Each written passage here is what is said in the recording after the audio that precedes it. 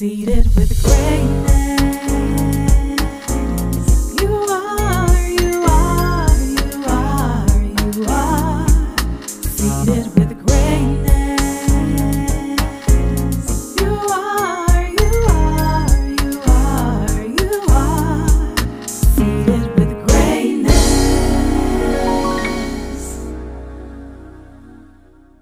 Welcome to Seated with Greatness. I'm Cassandra McGee. And today I want to share a poem I recently wrote entitled, I Still Believe. I still believe love never fails, is a soothing balm to ailments, and is an illuminating transformational force within the universe. I still believe right outweighs wrong, and truth creates a strong foundation upon which we can boldly stand.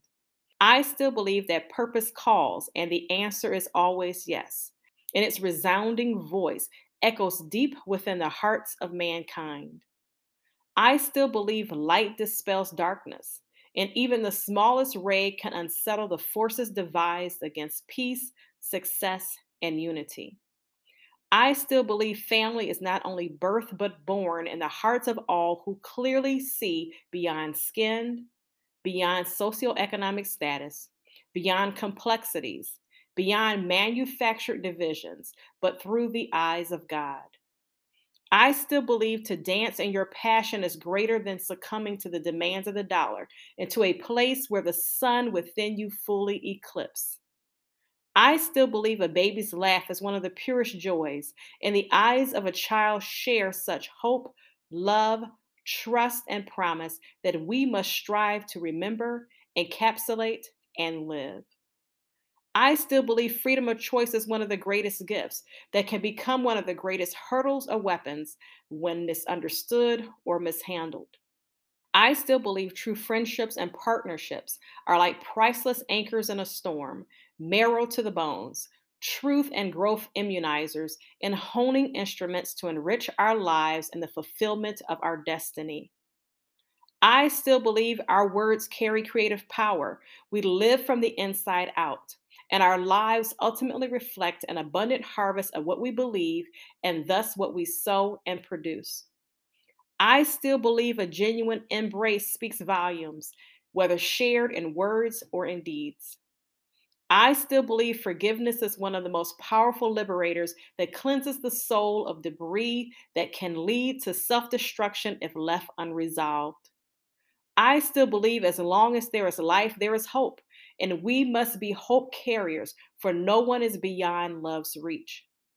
I still believe all of God's children deserve celebration, restoration, prosperity, and adoration, and it being unsatisfied is one of man's highest misdeeds. I still believe that knowing who you are in light of whose you are is a triumph that can destroy strongholds and shift paradigms that can ultimately change our world. I still believe God is the only true living God. Jesus is Savior and Lord, and we are His people, empowered to change the world for His glory alone.